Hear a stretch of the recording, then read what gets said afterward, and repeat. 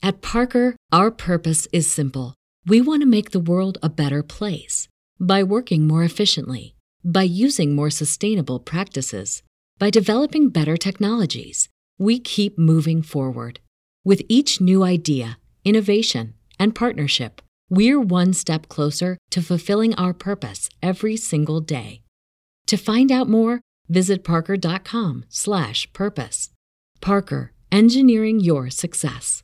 If you're a woman over 40 dealing with hot flashes, insomnia, brain fog, moodiness, or weight gain, you don't have to accept it as just another part of aging. The experts at MIDI Health know all these symptoms can be connected to the hormonal changes of menopause. And MIDI can help with safe, effective, FDA-approved solutions covered by insurance. 91% of MIDI patients get relief from symptoms within just 2 months. Book your virtual visit today at joinmidi.com.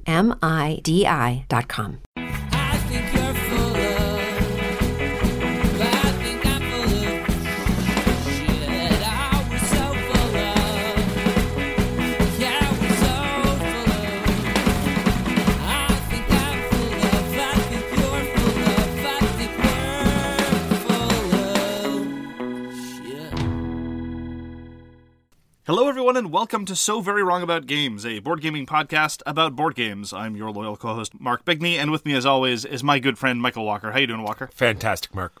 I have excellent news. Sweet. Excellent news. Given that I have just decided that we are the premier board gaming podcast of Canada, and therefore the premier podcast of Canada, I think by extension, and by the law of transitivity, which I do not understand, we are now the official podcast of Harry and Meghan. Nice. That's how it works. So we are now officially a royal podcast. Ooh. We get all their titles and lands that they gave up. Nice. I'm not sure how that works. I think this might mean that we get to tell common people what to do in Kingston and or hunt them for sport. I'm not 100% sure. More so than usual. Yeah, I mean, before this podcast was very agnostic on the issue of monarchism versus republicanism, but now I think it's safe to say, given this, we kind of have to commit to the whole monarchy thing. So that all that time we spent building the two-man palanquin is going to pay off, right? Yeah, absolutely. Sweet. Now, the problem is we would have to find servants with the sufficient core strength to be able to hoist our two extensive forms. And also, we need to get them snowsuits so that we can palanquin out in the winter. Yes. And the palanquin has not yet been winterized, so that's a bit of a problem. All right, moving on. Enough of the silliness. All right. If I don't get to be silly, I don't know what else I have to say. Well, this is our show for the beginning of 2020, Mark. And that being said, I want to make sure I thank all of our listeners that got us through last year. And that was the whole point, right? We want to make a popular podcast without selling out. Can a quality podcast be made on content alone? And as soon as we create some quality content, I'll let you know how that goes. So we are going to talk about our Eurus, the as yet unnamed retrospective intro segment. We're going to talk about the games we played last week.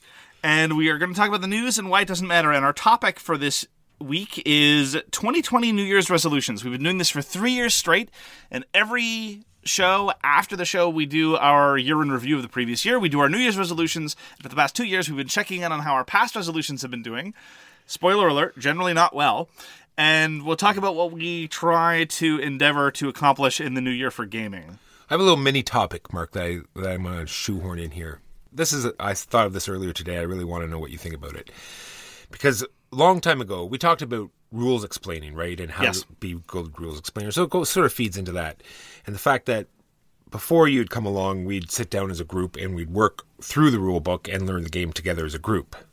And now I've learned that is foolish and an awful mistake and that the game should be ready to go and the person should know the rules. But I'm wondering if you feel as though that makes the other people feel as though that they're a disadvantage, that there's one person at the table that knows the rules extensively, whereas the other people don't. Whereas, usually it was a group that learned it together, and now there's a person that exclusively knows the rules better than everybody else. Do you think that they feel as though that gives him an advantage or her an advantage? I think there are a number of things. Number one, I think that the gulf of understanding between the rules explainer and the people getting the rules explanation will narrow as a function of the quality of the rules explanation in the first place.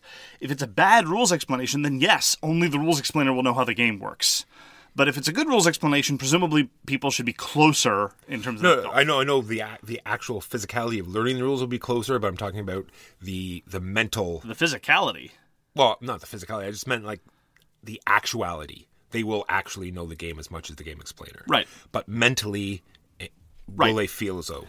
I think for every person that feels a sense of powerlessness in the face of or lack of control or feeling at a disadvantage, I think there might be some other people, and this is definitely true of me as well, who feel like they get to ignore the bits that they want to ignore. And it's sort of a safety blanket. I certainly know that this can be taken to extreme when explaining rules to a point that I definitely don't enjoy, where it's clear that people aren't bothering to retain anything because they know that when it comes time to figure out the resolution later, they can just offload all that responsibility onto the person who knows the game better. And so there's a sense of comfort for a lot of people knowing that they don't have to internalize everything. And I definitely see that in a lot of groups. So it depends on the taste. Some people are control freaks, and if they don't understand everything, then they're going to feel nervous about everything, and for them, yes, absolutely, they should probably be the rules explainer. But past that, for many people, I think it's an asset. Alrighty. End of mini topic. Okay. On to the yet named retrospective Eurus. Wow. Wow. See, this is why I never say it. Yeah. Yet to be named. On the topic of abdicating responsibility and using someone else as a safety blanket for actually having the necessary knowledge and information, the as yet unnamed retrospective intro segment, the Eurus. Last year, we reviewed Gaslands by Glenn Ford and Mike Hutchison, put up by Osprey. And I have to say that over the course of the past year, in 2019, they released the updated version Gaslands Refueled, which now is the only credited designer there is Mike Hutchison, which is very much a Gaslands 2.0 with rules clarifications, no real major rules changes, although a couple that might amount to that, and double the content, double the sponsors, double the perks. I've been having a blast with it. It remains my go-to intro, low-cost, low-commitment miniatures rule game system because the fundamental actions of just moving around your cars is pleasant. The toys are also pleasant, but you don't need toys if you don't want them. And you get to play with Hot Wheels cars, which is fabulous. And so my collection of Hot Wheels has grown beyond all reason, but I still haven't spent much on this particular game, despite the fact that I keep getting new Hot Wheels from the supermarket. Well, it's a theme or a genre that really, people really go for, right? This Mad Max, cars zipping around, shooting each other, and there's been Car Wars out this whole time, but I think Gaslands really hits all of those things, cheap, easily accessible, flows well, easy to teach, and we'll see how this new Car Wars, makes it when it comes out, but until then, Gaslands is the way to go.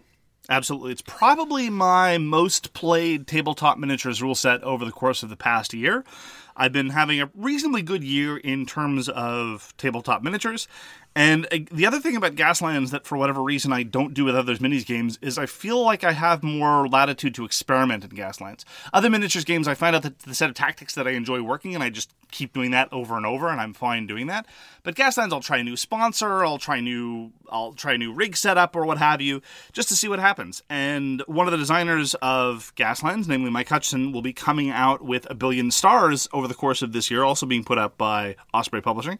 And I'm very much looking forward to that. On the Facebook group for A Billion Stars, I've been seeing these marvelous kit-bashing DIY approaches to building a Starfleet or a bunch of starships. I've seen people, the most impressive of this was somebody came up with a very, very good-looking fleet of ships that were built almost entirely out of drywall anchors, just done up slightly. It's marvelous. People have been letting their creativity fly, and it's absolutely wonderful, which again is a reminder that most of the people in the Gaslands community, it looks like, are fundamentally modelers and kit bashers, which I am emphatically not. I will this is my approach to building a car for Gaslands. What I do is I take the packaging, I take off the blister, and then I put the car on the table. That is that is how I modify my cars. Hardcore. So that they, absolutely. But you gotta have the dedication. It's true. Keep your eye on the prize. My love for Gaslands is undiminished. I think it remains an excellent, excellent rule set, and Gaslands Refueled has just been going from strength to strength. Absolutely love it. And that is the game we reviewed last year, Gaslands. Now, on to the games we played this week.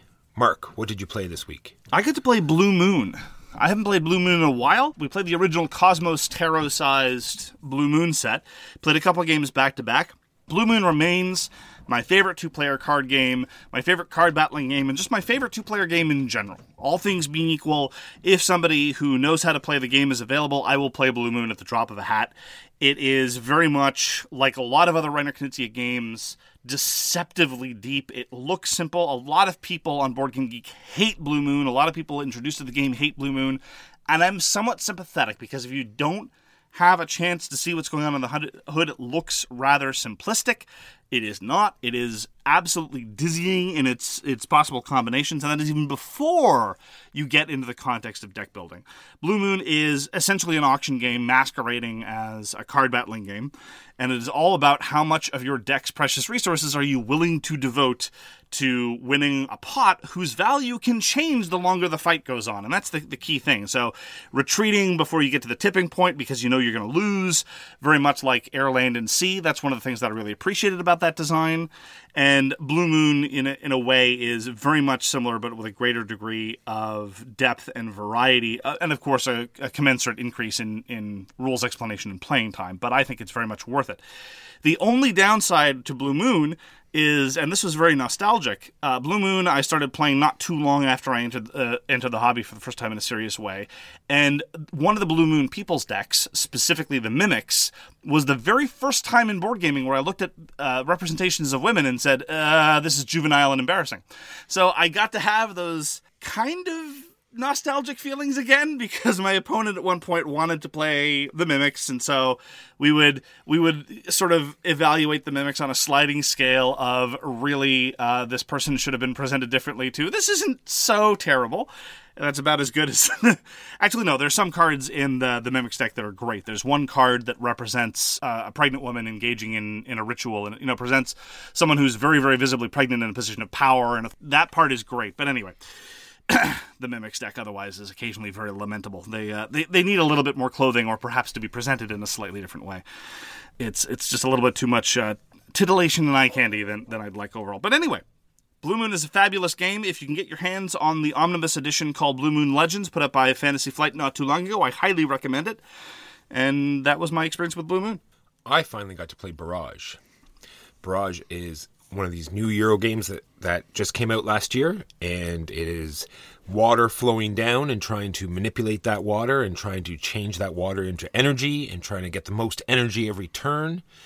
I feel as though it can definitely break down into like a puzzly type game where you can sort of figure out, because the power generation is static, because it's not randomized, and you can sort of say, I'm going to do this and because it has this very interesting wheel system, and it's like a closed economy, you're going to be paying certain resources for buildings, and they fall into your wheel, and then the wheel turns, and every time you build, the wheel will turn, and you can take actions that make the wheel turn faster, and then you'll get those resources back.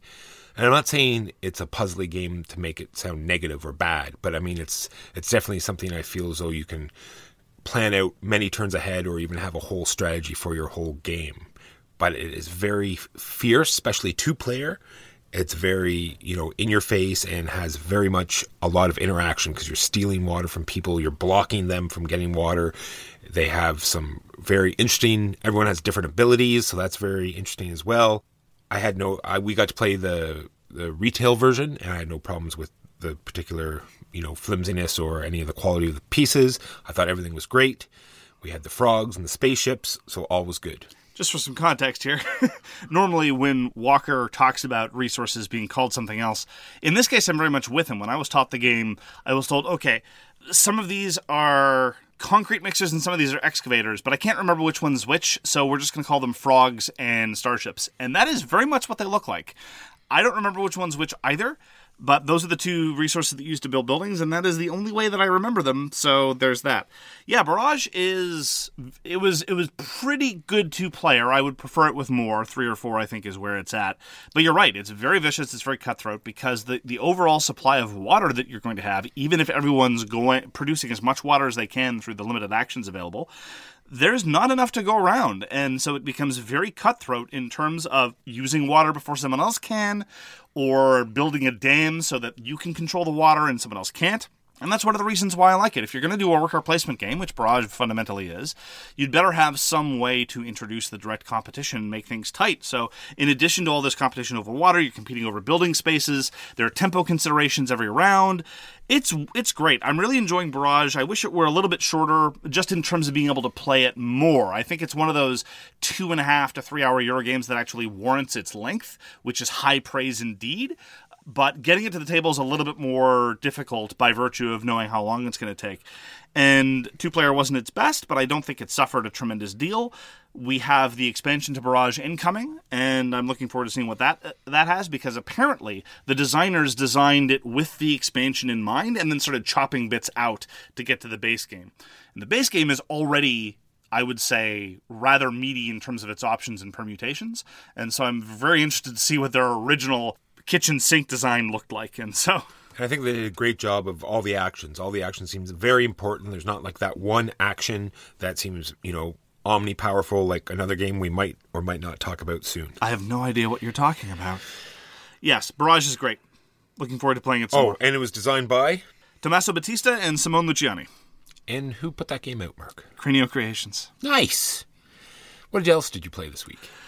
Played Corporate America. Corporate America is one of my favorite light negotiation games. This was put out by Nothing Sacred Games in 2013, and then they came up with an updated version called The Gilded Age with some updated political jokes, because this is very much a game that is a satire about American politics and American corporate jockeying.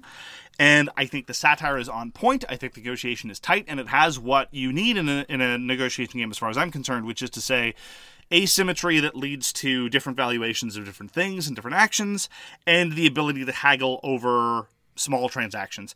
And so as a result, as I've said before, what you have is a relatively simple game that can last as long as you want it to. The length is extremely flexible, and there's lots of cause for haggling and negotiation. Now, I don't know if it is sufficiently demanding of negotiation, or at least sufficiently open to negotiation, that would prompt even someone like a Michael Walker to actually open his mouth during a negotiation game. Impossible. But I've definitely seen other people that are not particularly vocal or active in other contexts immediately get into the freewheeling nature of Corporate America.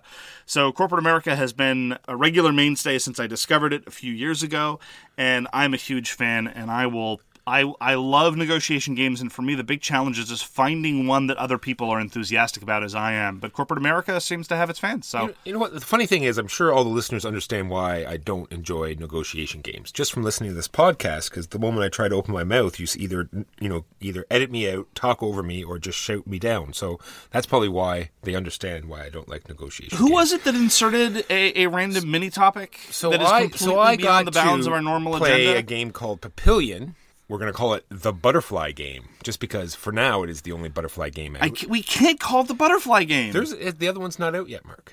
But it's all that. Look, it's by Elizabeth Hargrave, the designer of the greatest game of all time! 11T1 TM. Specifically Wingspan, which is the absolute most genius creation that has ever met God's green earth.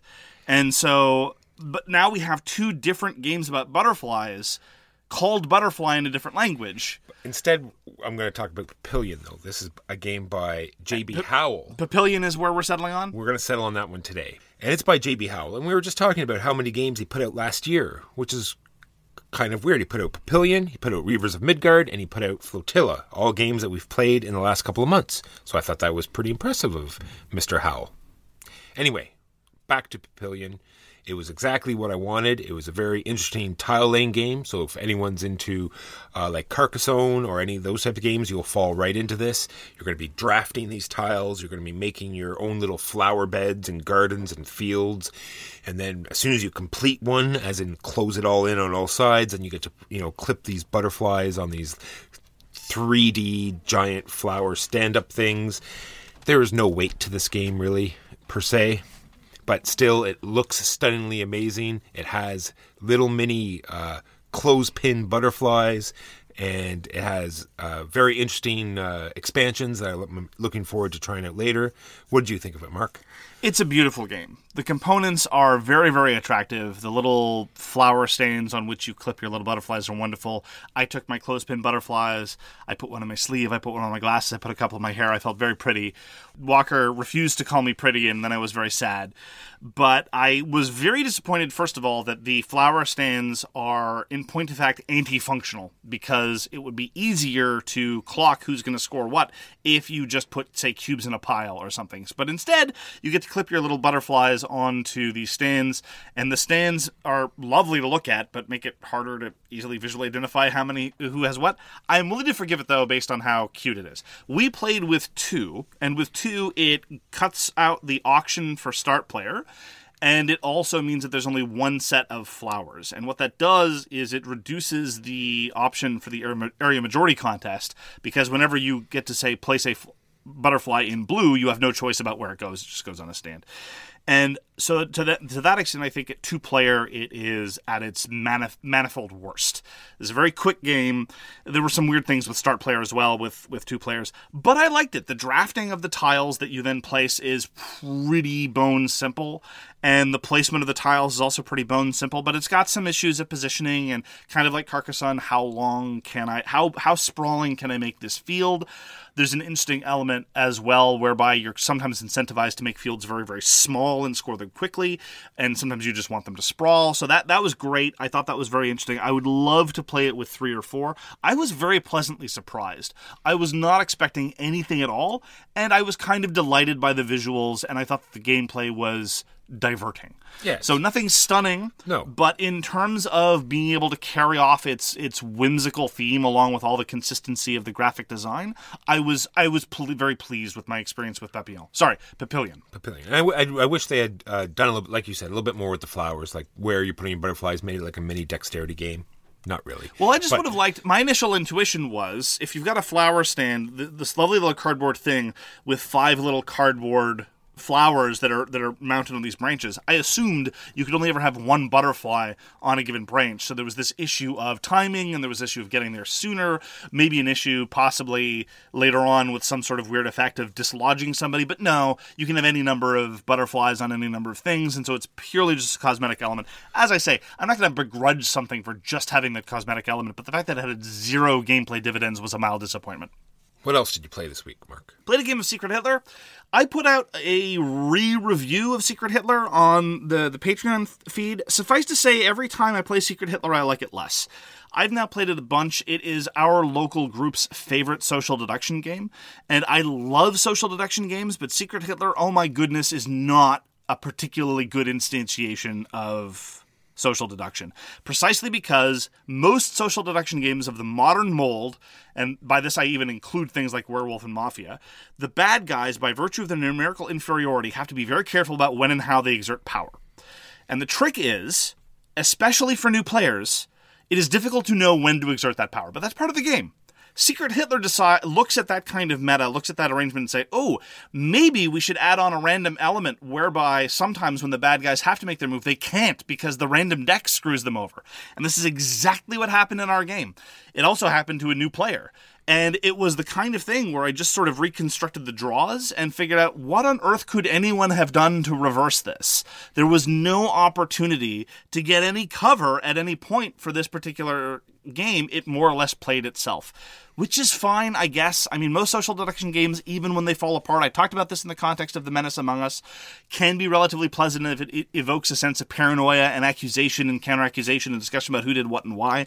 It's just, I miss living in a city where the Resistance was the preferred social deduction game. The extent to which the Resistance is superior to Secret Hitler is massive. And sometimes you just have degenerate sessions, and this was a degenerate session, and it was unsatisfying. And so that was yet another reason to think that Secret Hitler is not a particularly good social deduction game.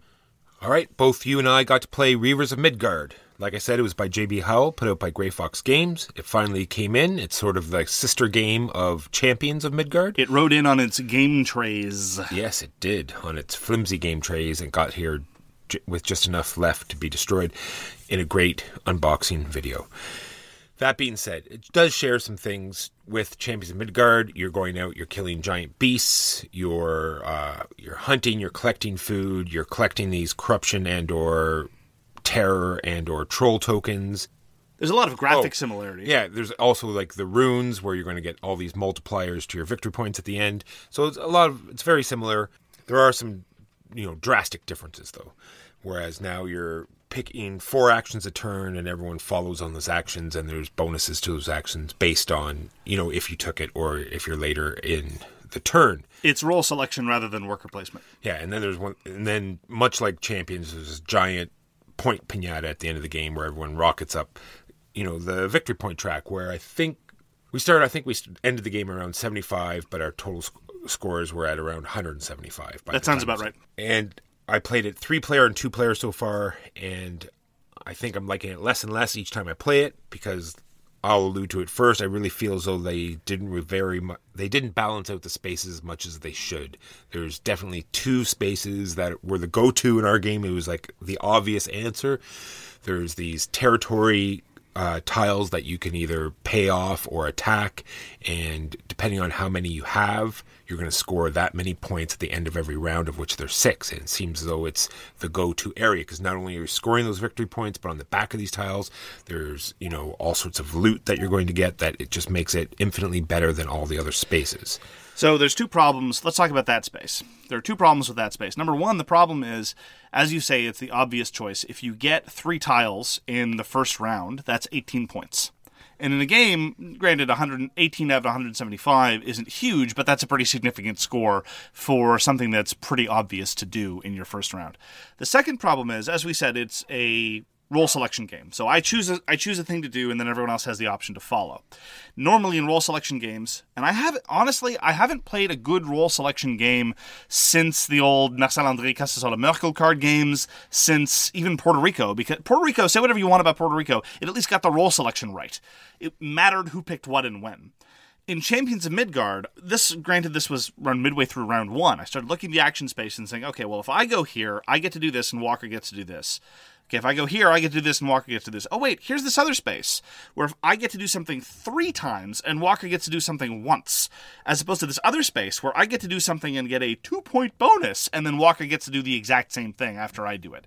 One of those seems like a better call. So in a sense, it doesn't matter how powerful the action is. The point is, every time I place an action, I care about the difference between what I get to do and what you get to do. And when 2 of the actions have a 3-fold multiplier over what my opponent gets to do, well, then those are the obvious actions to take. And sure enough, maybe this was just groupthink. That's exactly what happened in our 2-player game. Every single round, those 2 actions are the first to go. And I would take one of them and you would take the other, depending on who was the start player. And of course, one of those actions did give you the start player token, so that made it even more obvious. And so the dynamic was just scripted and stilted. That was the first major package of problems with the game. You identified as well something else that I found problematic, which was just how incredibly fiddly a lot of the procedures were. You want to talk about that for a bit? Well, it just seems like a lot of what I usually say busy work. It's like you're rolling these dice, putting them on your ship, spending these resources in order to get more resources back, and then at the end of every one of these 6 rounds, you're clearing all the cards off, dealing out all these cards again, of which there's 8 different spaces that are going to have cards. It just seemed like an awful lot of work for such little return. I think you're underselling how bad it was, honestly, because you can build up these bonuses through the underused eponymous Reavers of Midgard. I was actually strangely disappointed by how little the Reavers mattered, in point of fact. Part of that was because if I go and get Reavers, everyone else gets Reavers too, so why should I bother wasting my time to go do this action to help everybody else out pretty much as well as I'm helped out? But say I go to an action. This is a common turn. I go to an action. Well, that immediately triggers a bonus I have, which enables me to draw some cards. Oh, well, one of these cards says I get resources. This other card says I get resources, and then I can spend some of those resources to get something else. Okay, well, that involves me rolling some dice. Okay, I succeeded in rolling the dice. That gets me some stuff. Okay, now these cards go into my discard pile. I haven't even started the action yet. And this is a common procedure. And that's just you. And that's just me. All the other players get to do that too. And they get to sit and wait and watch me do all this before they go. And then I actually do the thing, which might involve more influx of cards, which in turn have these nested conditionals in them, and I get the... Look, it wasn't just a point piñata. It's just the game is constantly spewing all these resources at you. And number 1, I prefer it when Euro games are a little bit tighter in terms of the resources. Fine, that's just a personal preference thing. But number 2, it made everything so inconsequential because you were just constantly being bombarded with stuff. And so it did end up feeling like busy work. If nothing's hard to come by, you're just spending all this time manipulating all these things to do something that doesn't really matter, because all of these are the secondary actions anyway, because there's 2 important actions on the board, because they're the way you actually get advantage over your opponents. Anyway, I found it overall tiresome and tedious, entirely in a different way from Champions of Midgard, so there's that. I gotta say, this game makes me appreciate Champions of Midgard a whole lot more, because the most I had against Champions of Midgard was that it was uninspired and didn't use its theme very well. Reavers adds to that by being, I think, pretty poorly designed, so yay! Yay, win-win. Yay for Champions of Midgard. On a side note, I'm going to just do a little positive. On the Reavers themselves, I really feel just that side part of the game, unfortunately the rest of the game takes away everything about it, but the Reaver cards themselves are like a multi-use card, right? You can use them 3 different ways. You can have one as a leader or get instant dice from them, or like you said, you slide them onto your board, which just enhances the actions. Unfortunately, like you said, that just leads to more downtime, but I think on itself is a very interesting game mechanism. Yeah, the Reavers were borderline cute, but...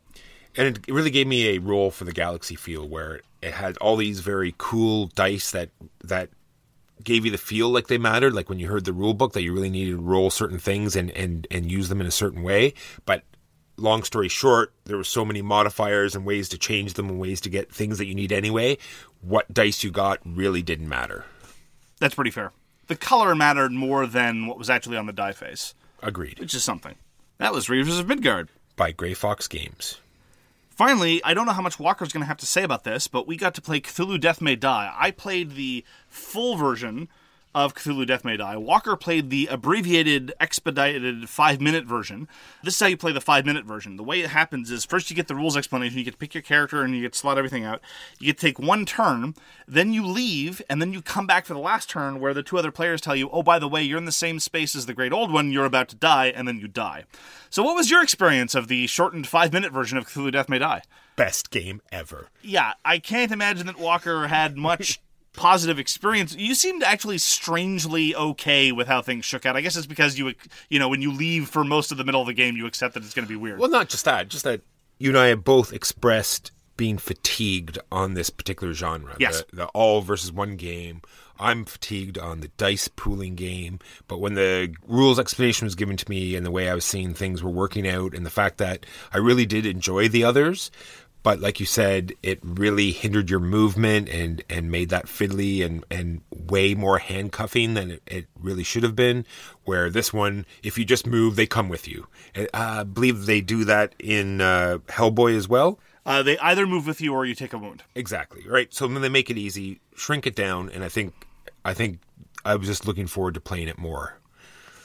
As in at all? As in at all. Yes. No, I agree with you. Cthulhu Death May Die, very much like Hellboy, and it's much more stripped down than Hellboy, but it's very much in the same sort of design theory. How much can we get rid of to keep this experience tight and visceral? And it's a very short game, which is great. The most time-consuming part is indeed setting up the map, but it's not tedious at all. It doesn't take too long. It's pretty straightforward. And you're right, it's very much like the other Seven Sins. It's extremely reminiscent of that game.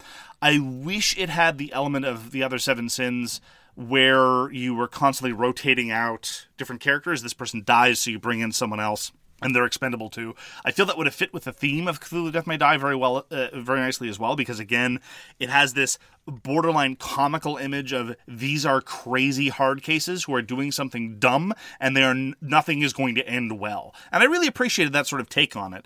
And so I would have appreciated if they go that extra distance of being able to cycle out characters, because the repertoire of characters you have, even in the base game without any stretch goals or any expansions, is a lot. But with that minor proviso, I think that Cthulhu Death May Die is really a refinement and an improvement over the others in every way. Theme possibly accepted. And title, yes. At that point, it's just a strict preference thing. So I am definitely looking forward to showing you the game again, and maybe this time you'll actually play it. We can only hope. And those are the games we played this week. Now on to the news and why it doesn't matter. Mark. Asmodee bought something. What's new? They bought Repo Production, which is a Belgian producer that has been in the business for quite a while. I remember them first from their publishing of Ghost Stories and Cash and Guns. I really like a lot of their output. It is a shame to see them go by the wayside, as in be swallowed up by the Asmodee behemoth. so many more. Yeah. So, Mark, there are not many times that a word can be used so perfectly to describe something. So the word today is going to be smooth, right? Just picture lying down on a sheet of glass that goes on endlessly forever, and you just look across this completely smooth surface, or a pond that's completely... Is Barry White talking to me? Yeah, Barry White. It's so... And this is the word that I'm going to use to describe Simon's time machine launch today. So needless to say, I stood up for them. All of our predictions, or all of my predictions, came true. Yes, we did. This would be a disaster right from the get-go. It's true, you're right. Because even just the registration alone to register your login name crashed the server. Yes. So lo and behold, the server crashed immediately today when they opened up the Simon Time Machine Kickstarter project. Yeah. We'll see what happens.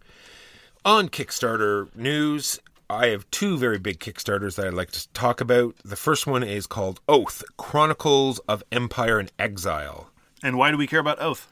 Because it's done by the same people that did Root. It's designed by Cole Wehrle and put up by Later Games. I don't really have much faith in Later Games, but Cole Wehrle is absolutely someone to watch, and he looks like he's doing something interesting. And the artwork is stupendous as it is in Root. Yes. Right now it is at $766,000 with 9,100 backers, so it's well on its way.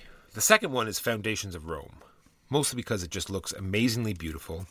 It seems to play very similarly to Big City, but has a little bit more gameplay and is a little heavier than Big City, and there's a lot more different types of buildings, if not, they all do the same sort of thing, but the look of the buildings is much different, and I think once it's all out, it'll look even better than Big City does, and it's almost as expensive as Big City is. But that being said, it is also at $370,000 with 2,800 backers. This is a game put out by Emerson Masucci and Arcane Wonders. So Breakout, you've been to Breakout before, Breakout, yes, in Toronto. Yeah. You're a big fan of Breakout. I've always kind of sort of wanted to go, but never really had a good reason to. It's early registration is now open. The Breakout is going to be in Toronto from March 20th to 22nd, so support local cons. Agreed. It's a great time. They have a huge role-playing scene there and board games. They've recently moved to a much bigger hotel, and they have people doing like demo and... And it's game-focused rather than retail-focused, which is... Exactly. My last bit of news is we talked about Star Realms, because Star Realms is now back on Kickstarter, and we sort of had a little laugh about the fact that I felt, and Mark did as well, that Star Realms was great because it came in one pack for 2 players. You want 4 players, you buy 2 packs, you put it on the table. That's cheap, quick, and cheerful. But now it's a grandiose, huge box with all the expansions and promos and Kickstarter extras. So now it's going to take this extra retail space up on your shelf, and I don't know if it has the same feel as it used to. It seems like a strange impulse to blow it up, but that's what Kickstarter's for, right? Got to find a way to justify. Well, that and the people that want it will get it, and the people that don't won't. That's true. But I just feel the glory of capitalism. I just feel that that's what Star Realms was in its core: nice, basic, simple, quick and done. On to the next thing. Finally, a bit of follow-up from last time. I talked about how Pascal Bernard, the designer of Time of Legends, Joan of Arc, was having a bit of a public kerfuffle with Mythic Games, who published it, him claiming that he had not been paid royalties and that he had not been consulted for the release of version 1.5. And the French Société des auteurs de jeux and the Union des éditeurs de jeux, which basically means the Society of Board Game Authors, has publicly commented now on this very public dispute between a French designer and a French company. And they have said, look, this is a complicated situation. We don't really know we're not privy to all the details, and we're certain that this is going to be wending its way through the courts, but they said 2 things, one of which is entirely uncontroversial, and one of which I think is actually an interesting position that I don't necessarily know I agree with. The uncontroversial one is, they said, authors should be paid for their work, and contracts should be respected. Wow. Yes. I know. Man, that's reaching. Hot take. Whew. Way to stick your neck out on that one, especially as an organization of game designers. Controversial. Yes. The second one is, they said, and this is a direct quote, any rules modification made by the publisher must be approved by the author. And that is an interesting standard. Now, on the one hand, there's the less controversial version of it, which is that a game designer has the right to pull their name from anything they don't want to stand behind. You know, the Alan Smithy version is the equivalent in films, right? If you, as a designer, submit a game to a publisher and the publisher changes it, you should have the right, just on a simple free speech banner, to say, I don't want my name associated with this project anymore, for whatever reason. Whether it's a theme change or rules change or whatever. That is uncontroversial, I think. Agree. We can agree. Right of freedom of association, right of expression, things like that. Here I'm talking moral rights, not legal rights. Calm down. But the notion that the publisher needs to get consent of the author to make any changes whatsoever, that's a little bit stronger, and that's a different position. Now, I'm not saying I necessarily disagree with it. I think that it's a strong claim, and I'm not sure if I would go that far, because we've had a number of instances where, for example, a version has been published, and then the second edition has been entirely retouched by somebody else, either another contract worker or somebody else in a company. I mean, granted, this is often for companies like Fantasy Flight that have in-house designers and things like that. I'm not necessarily sure that Pascal Bernard should or should not have the right to say to Mythic Games, okay, in version 1.5, I have complete editorial control over what rules get changed and what rules don't. That is an interesting discussion, and I'm not sure what my position is. I just thought that it was a striking statement to make from the Société, and I just wanted to call attention to it. Yeah, no, I'd be totally against that. The way I feel, I have no idea how it actually goes down, Mark, but the way I feel it goes down is that as a designer, you present your idea to the publisher. They say, yes, this is a great idea, and you sort of work with them and, work through some of the rules, and you sort of hand it over to them. They go through, like a... presumably some sort of editorial process internally. And they, redesign it and rework it. They are the ones taking the risks at publishing it out and all the money. There's no risk to the designer whatsoever. Well, their risk is a sunk cost, right? They've already taken the risk. They've already spent the labor. Yeah, but they have decided to work with this publisher. No, I hear you. I'm just pushing back on the notion that the designer has shouldered no risk. And then I feel as though once the publisher is completely finished, they present the rules to the designer, say this is what we're going to go with. They have the opportunity to say, well, I don't want my name associated with it. They still get paid for all their work and whatever, but they can say they don't want their name on it. And then the publisher can publish it. As I say, I'm sympathetic to that position. I'm also sympathetic to the position expressed by the Société. I just don't know. The biggest example to me is the instance of the publication of Tower of Babel. But of course, Reiner Knizia is the kind of individual who works with so many different publishers and has so many different kinds of publishing arrangements that for him, I'm sure he has very clear standards for what he will and will not accept. But what happened with Tower of Babel was he submitted a design, and the publisher, Hans im Gluck, made significant rules changes, some of which were fabulous and I think make the game work, and another bucket which were absolutely terrible and need to be burned in some sort of public bonfire. I'm referring in the first instance to getting points for a refused offer. That was introduced by the publisher after the design was submitted. In Reiner Knizia's design, if you have an offer refused, nothing happens to you. And then there are the bonus cards, which are absolutely nightmarishly terrible, which the publisher introduced there. Now, when Hans im Gluck have decided this is now our version of Tower of Babel, I definitely agree that whatever happens, Reiner Knizia should say, don't put my name on the box. But I'm sympathetic to both the position that, well, at least I'm open to be persuaded by both positions. On the one extreme, he gets to say nothing about those changes. And on the other extreme, he can then say, no, roll it back to the original version and publish that. I'm not sure. I just think it's an interesting topic. Agreed. I'm not saying, I'm just saying. I'm just saying. And that is the news and why it doesn't matter. So, on to our topic, which is 2020 New Year's resolutions. As we have done in years past, we are going to start by looking back at the resolutions we made at the start of 2019, and we are going to reflect on how we are unable to follow through on any of our life plans at all. So, Walker, what were some of the resolutions that we made at the top of the year? Well, I said that I was going to do video editing again and get back into doing some videos. I didn't think that was a good idea, so I'm glad that you didn't do that. I didn't do that. You have, however, it's worth noting, even at the time, I used the term avant-garde to refer to your unboxing videos. I'm glad that you've kept up with that. This is true. I guess they've gotten more avant-garde. I noticed that with your recent one of Reavers of Midgard, where you literally destroy some of the components as you're filming it, this is your futurist phase. Yes. Don't limit me, Mark. One of my other ones was the grand giveaway. Yes. And it went well. I thought up all sorts of different ways to do it, whether it was going to be a contest or submit names, and I thought the best way to do it that would keep track of everything and keep everything fair was just to put it all up on auction and start at zero, except for some things that were obviously either, ridiculously rare or whatever, and just to keep it honest. But even then, the starting bid was very low. And by the end of it, I did 2 very large auctions, and I sold 195 games out of my collection. We are still in the business of giving away games. We're in the process of sending games to some of our Patreon supporters at no cost to them.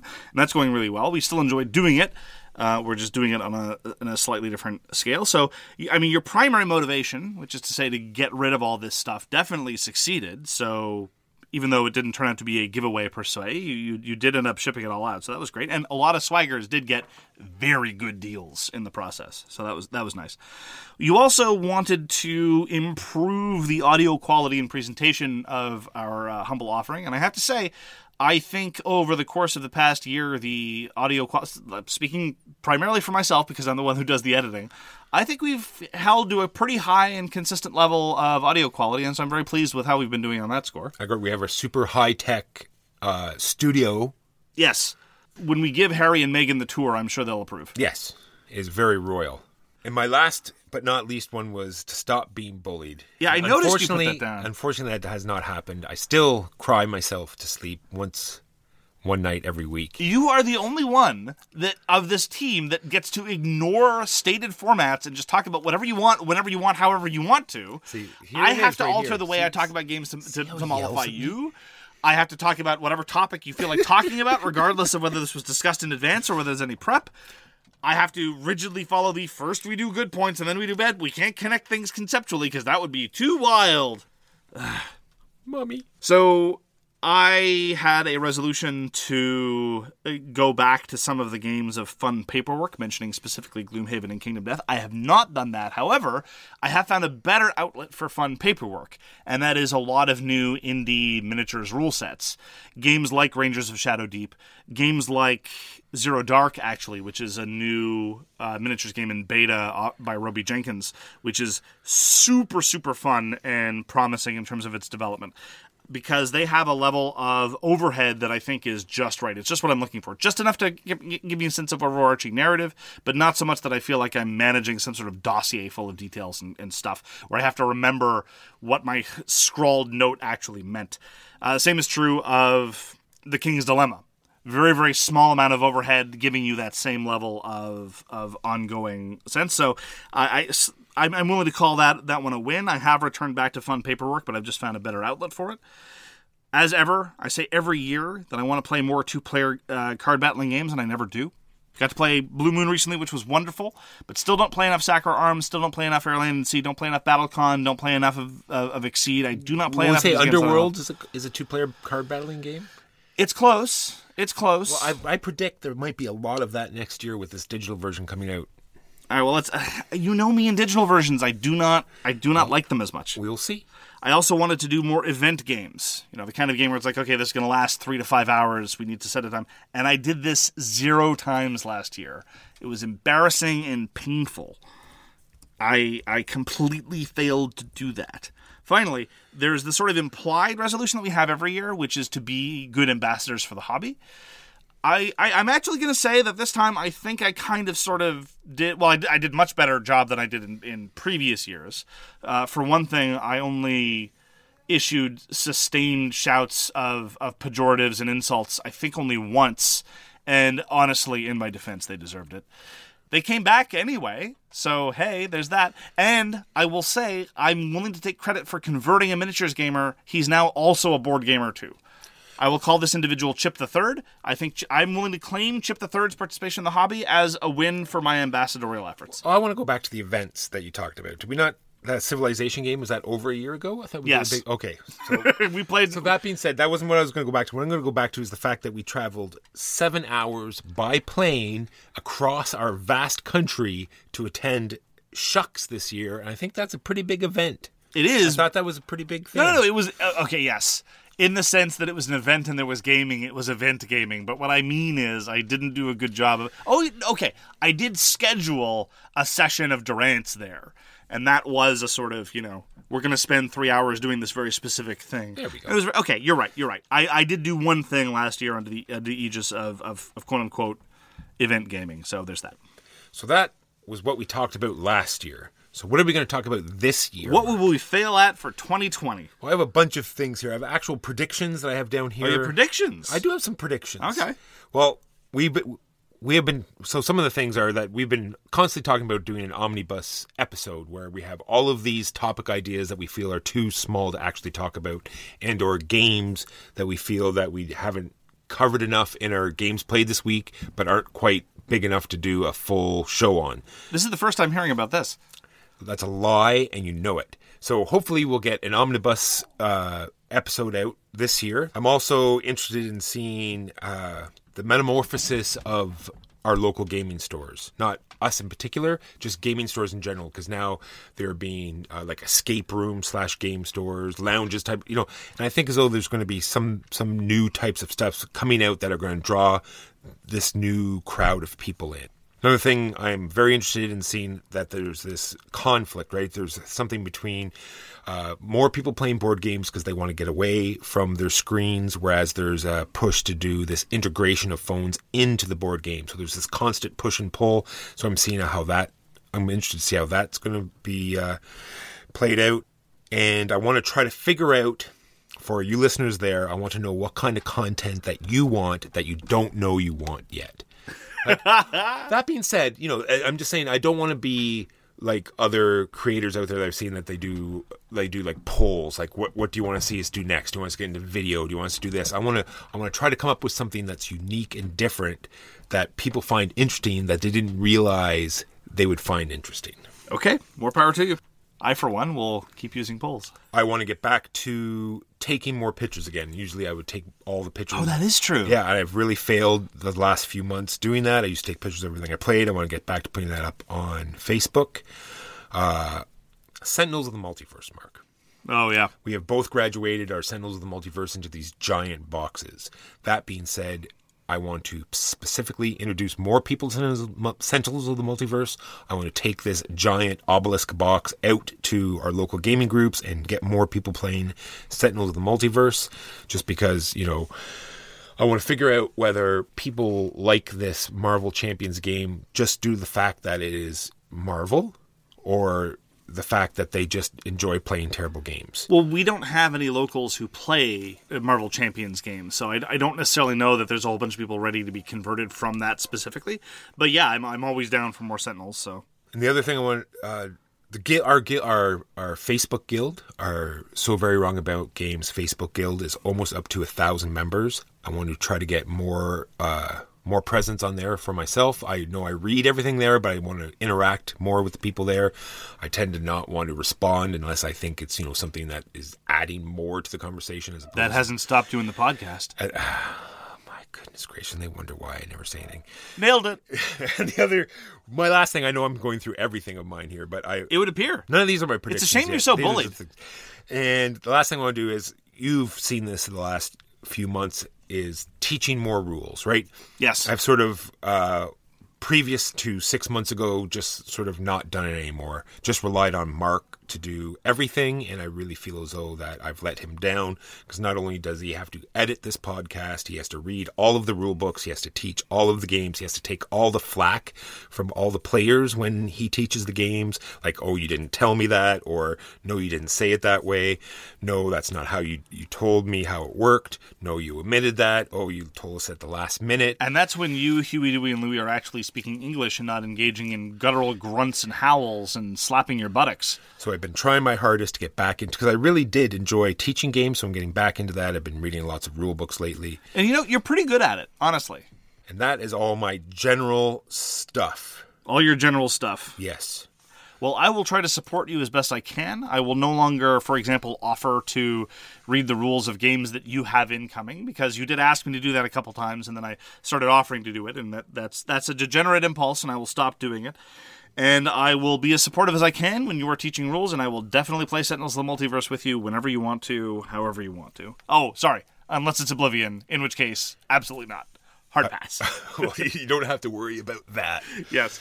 So my resolutions for the coming year, some of them are trying to pick up on the failures of last year. I want to be less passive. Now, I realize this may sound a bit strange, especially since you always accuse me of being bullying.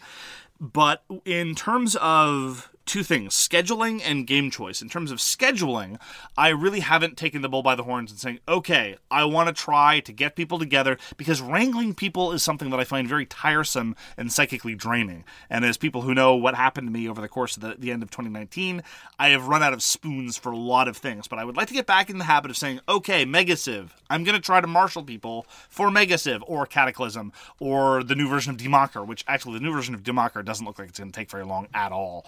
But time will tell. Maybe the old version of Democker, if the new version of Democker isn't very good. And so that's something I really, really want to get back into, because there's all this sphere of games, primarily war games, but not just war games, that I just don't play anymore, because the only way they're going to get played is if I take the initiative to organize an event. And that is something I just have to step up and do. And in terms of game choice as well, I come to every open game night with a bag full of games I really want to play. In point of fact, last time I did it, the bag was entirely full of Wolf Designer games. There was Warpgate, there was Guardians of Atlantis 2, there was even Trickshot, just in case there's going to be two-player gaming. And I didn't play any of them, because when people are like, Mark, what'd you bring? If nobody follows up with, oh, I'd really like to try that, I'm usually just like, okay, well, what do other people want to play? And then we always end up playing the same stuff. You know, things that I played so often I don't even need to bother about talking about games played last week, or trash that I have no really interest in, but I'm happy to go along to get along. So I'd like to be like, all right, take out the box, put it on the table. Who would like to join me for this? Like, presupposing that it's happening. You know, stuff like that. I'm really bad at that. I'm not good. I'm a good little Canadian boy. I don't want to impose on anybody. I'll insult them to their face and scream at them, but I don't want to impose on their time. Well, I think because we're used to doing like social events where games might happen, might not happen. Yes. And so you don't want to force it. Exactly. Whereas we're now at a gaming night, games are going to happen. It's true. Let's try to make it this game. Well put. As a corollary to this, I'd like to host more and drive less. I've got a pretty good gaming space in my home. If I do say myself, I've got a great table, and I spend a lot of time just driving all over to different people. I spend all this time driving. I'm responsible now for so many lifts all the time, and it's okay, because look, more people in the hobby is good, and I like to facilitate people who don't have cars. But we don't have especially good public transport in our humble host city. But I'd like to host more and drive less. But at the same time, as kind of corollary to that, I would like to travel more. I didn't go to Massachusetts much. I drive to Massachusetts to visit my old friends, and I get a lot of gaming there, and I see other games that I wouldn't see locally in Kingston. I didn't do that for a while. Again, end of 2019, not exactly friendly to long-distance travel. And there are friends elsewhere that I could go visit. I'm looking forward to trying to get over myself and do that a little bit more. So I want to drive less in Kingston, but be willing to go a little bit more to other cities. Maybe go to Toronto and visit some of my friends there, or go to Montreal, visit people there. But that last time that happened, it didn't turn out so well. We'll see.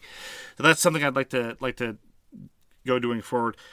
Finally, in terms of things I'd like to do going forward in terms of 2020, and this is sort of a broader collection shift, is I'd like to accept that my games might be incomplete. So I have this nasty habit of the completionist bug kicking in real hard. I play a game, I like it, it's like, oh, well, there's a omnibus version that's 20 times as expensive and has 3 new playable characters. Well, clearly I have to trade to get that one. And I think I'm doing okay. My test case now is Commands and Colors Napoleonics, which is one of my favorite games. It's my favorite Commands and Colors game, and therefore is one of my favorite games, and I love the Napoleonic setting. I don't have the Austrians, I don't have the Epic expansion. And I'm just going to try being okay with that. Yeah, I've sort of started that. There's 2 Kickstarters that I have going on right now that I didn't do the all-in. I'm just getting the base game, and that's it. Yeah. And actually, I meant to write this down, but I remember the years. I was just trying to think. I've had a Kickstarter going, Mark, since 2013. Okay. I've either had one, in the process of being fulfilled, or, at the factory. I mean, like, I've been in Kickstarter with one or many more projects since 2013. I thought that was just crazy. Well, given the time scale of a given project. That's true. But still. one could have been doing that and only pledged for a sum total of, say, 3 different games, or maybe even just 1 or 2 game depending. So. This is true. Finally, though, I would like to manifest one of my long-time broadcasting desires. I would like to have an opportunity, doesn't matter how many other people are there, but with someone else there, to be able to ask my favorite rhetorical question, and that is, do you know who I am?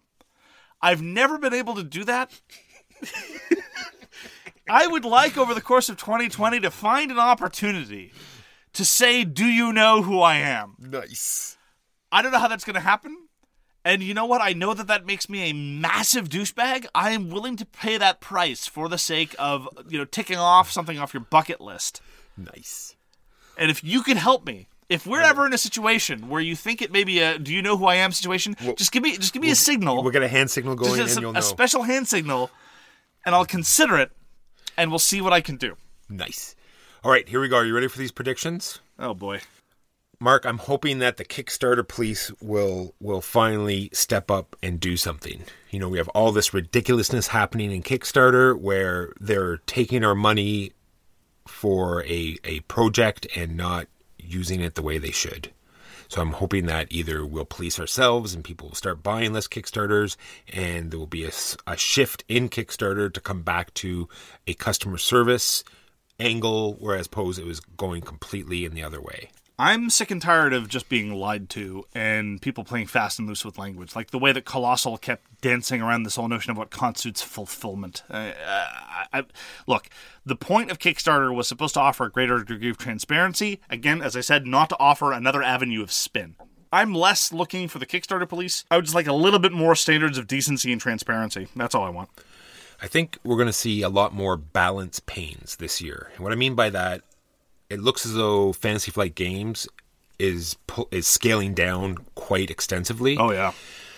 And I think it's much like any other genre, like video games or movies or any other business thing where there's this, expansion and reduction, and it's this back and forth. Now that the board game industry is getting a little bit bigger, those little fluxes back and forth are much greater.